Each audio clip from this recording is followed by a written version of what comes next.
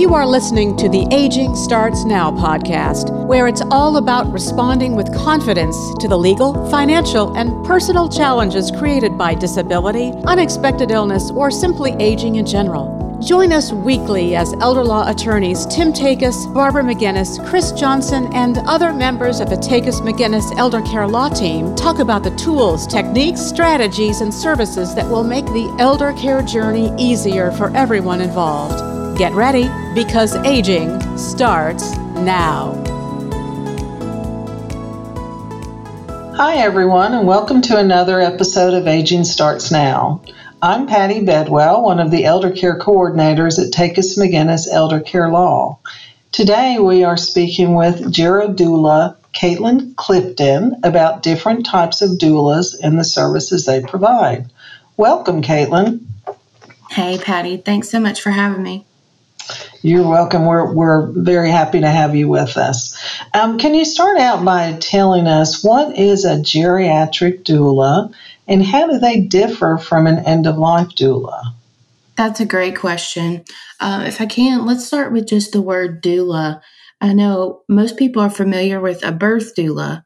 You know, if you think about our society, even here in America, if a mother is expecting a child, there are resources, there are support, there are doctors, there's nurses, there are coaches, there's answers. You know, a lady can have a child in a hospital, in a clinic, she can have a midwife. Today, it's absolutely acceptable for a lady to have a child in a bathtub at home with a photographer, you know, a birthing pool. And so to think about the respect, the reverence, the resources, and the acceptance of birth, the labor of birth, is to then ask, why don't we have that on the other side? On the other side of life, with the labor of aging, the labor of sickness, and the labor of dying. And that's where doula comes in. So the word doula actually comes from the ancient Greek, and it means a person who serves. It is a servant leadership type of approach. And so a lot of folks say, well, what's the job description of a doula? Well, really a doula is a orientation. It's a theory that's applied to your already skill set. So I have doulas, friends that only do Medicare and Medicaid. I have doula friends that do vigil and the actual labor of death. They have death doulas. I also have friends that do hospice through the end of life. They're end of life doulas. And so my practice is just a little bit different. As the gerodoula, of course, gerontology is the study of aging. And so my practice starts at initial Medicare. Well, that's interesting, and I must say I haven't heard of that before, and I do know that's something that will be very well received, or should be very well received.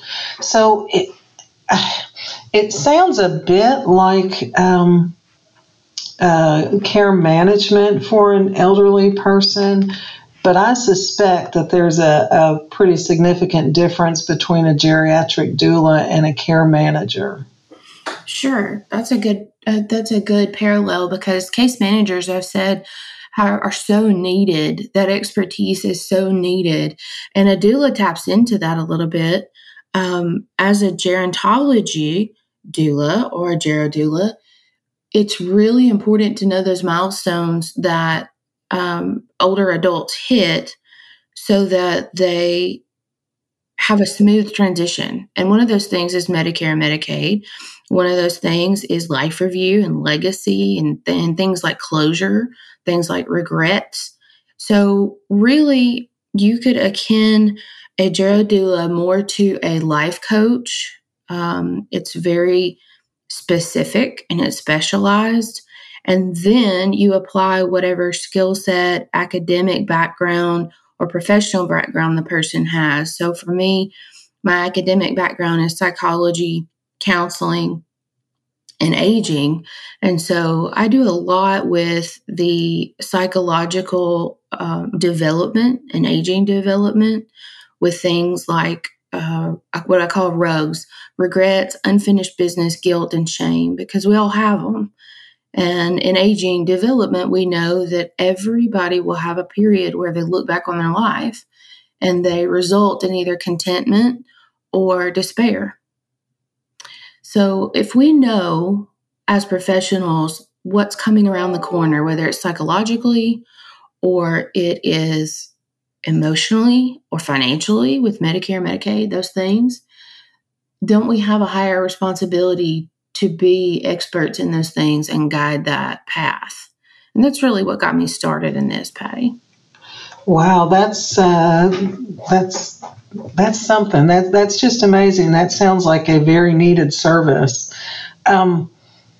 So you start with people when they reach the age of Medicare. So they start drawing on those senior services, so to speak. What do you actually do with someone? So what are could you give me some examples of the services that you provide as a geriatric doula? Absolutely. Think about the doula as the person that calls the plays and stands on the sidelines at the game. So our client is the quarterback, and their next of kin or their loved one or their spouse or the person they trust the most is the coach. I'm the microphone in the ear. And so with Medicare specifically, there is a real problem with misinformation and with misunderstanding with Medicare, Medicare Advantage plans, Medicare supplements, and Medicaid. And I can make a really good case that if those things are done incorrectly, or there is a problem, that it will become a burden for the rest of their life. Most people know that with Medicare, there is timetables. And if people are misinformed and they are even scammed or lied to, that it will affect their health care and their finances for the rest of their life. And so I am not an insurance agent. I don't write policy. I'm not on commission. Rather, what we do is I usually sit down and do a Medicare 101. That this is your initial enrollment period. This is what you're looking at cost-wise monthly. This is what the difference between A, B, C, and D is. This is what a supplement pays for. This is what you'll most likely need. This is where the trick is or the pitfall is.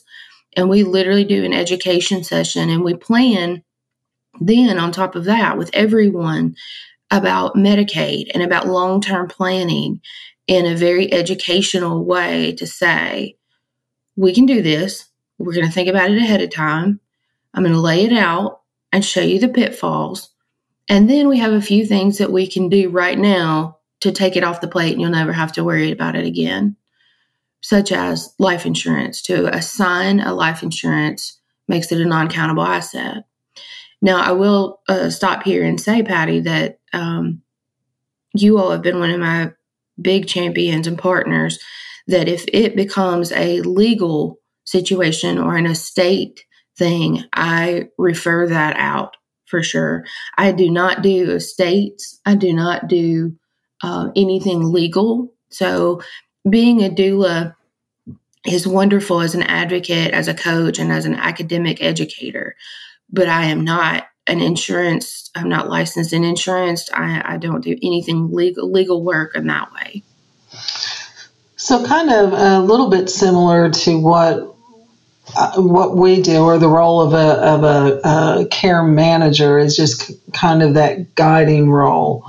It sounds like you're a little more involved, possibly. So after they're set up with Medicare and all that, what other do you stay in contact with them, or do they reach out to you if something comes along in their life, or what's your ongoing relationship once they? It's different for every family. Really, it depends on what they need. typically I recommend next steps. So if we're working on education for Social Security, Medicare, Medicaid, I recommend that next they consider doing the Advanced Care Directive, also called Living Will, with a power of attorney. I recommend that they sign life insurance. I recommend that they go ahead and think about some of the things with funeral directives, some of the things for Medicaid. And sometimes they come back to me to talk through those things, family mediation type of thing. Sometimes they come to professionals like you. And then some folks call me when something bad happens. So I do take crisis calls. I will go through funeral planning and funeral implementation with people. I do a lot of introductions to soft handoffs to hospice. I attend a lot of admissions, care plan meetings with facilities. I do a lot of liaison work. And so really it's kind of like, I'm their girl. I'm the person that's in their corner and can explain and spend the time that maybe a nurse may not be able to spend, or an admin may not be able to spend at a facility. I can bedside manner and handhold and raise their comfort level and their contentment and tell them what to expect. And really that's through diagnosis, disease, prognostication, caregiving plans, on into deathbed, death, even funeral implementation, and then grief. Wow, sounds very inclusive. Your services do. And it sounds like pretty much anyone could benefit from having a geriatric doula. Would you agree? Sure. Absolutely. Absolutely. Well, it's funny that we tend to put labels on things, as Americans, and, whether you're a psychologist or a social worker or a neurologist or this and that, but really it's about learning as much as you can and standing there holding a lantern on whatever path the person's on. Mm-hmm. There are some clients that have a really hard time, whether it's physically, emotionally, financially. Some diagnoses are really cruel. And then for the caregiver or the family member to deal with Medicare, Medicaid, paperwork, caregiving schedules, paying outrageous prices in facilities, and they become a 40-hour-a-week care service manager. Mm-hmm. So if you can prep a little bit of that before crisis, and you can have some of that already done, or if you can automate things or have things a little bit smoother at the time, that allows that lady to be his wife, not his service manager. That allows for that child to be his daughter, not his social worker. And that really is what it's about. It's really a holistic purview to aid towards quality of life, really. Sure. And I think when families take on the role of caregivers, they don't realize, how overwhelming it can be. And so they do lose those roles as a wife, as a daughter, as a, whatever it might be. Absolutely. Mm-hmm. So but it's hard not to. Of course it is. Of course it is. And having someone there to hold your hand through it all, or to just listen, is just a wonderful thing. It's just great. It's one of the best things you can do for a family and an elderly person. But so, how does someone go about finding out that this is even something that they might benefit from, and then where would they go to find you? That's a great question. That's hard, to be honest. The doula approach has been around since the 70s. In upstate New York, there is a licensed social worker who I read all of his work and I follow him. His name is Henry Fursko Weiss. And he really started this holistic approach. He is responsible for starting the first doula service in a hospice GIP, or general in-service. So it was a more like a hospice house where he trained doulas to really engage and work on life meaningful engagement issues, listen intentionally and actually help people through their times, whether it's the family or the patient, in a dying setting. And so then he started the International End-of-Life Doula Association, called INELDA, and that really took off. And so the services of end-of-life death doulas have been available in the northern states and also out on California's coast for a while. Here in Tennessee, there are, that I know of, about 100 doulas that each specialize in different things. And so that's where it gets harder to network or make a reference list of such. So I have a friend in Atlanta that all she does is funeral service. But at a funeral home, instead of a daughter going into a whitewashed, sterilized room to fix her mother's hair, they can meet the doula there in a living room setting with quilts and old antique lamps and just a very different setting, and talk through it. This is what you might see. This is how this is going to work. This is what's coming next. And the dialogue is intentional towards grief, towards closure, towards psychological coping. So it's more than a companionship, but that's an example of a doula using that in a specialty. Does that make sense, Patty? Yeah, it does, and kind of answered one of the questions I was going to ask. I believe you've already answered. Not all doulas provide the same lines of service or the same services. It is pretty particular to what the needs are of that person, if I understand it correctly.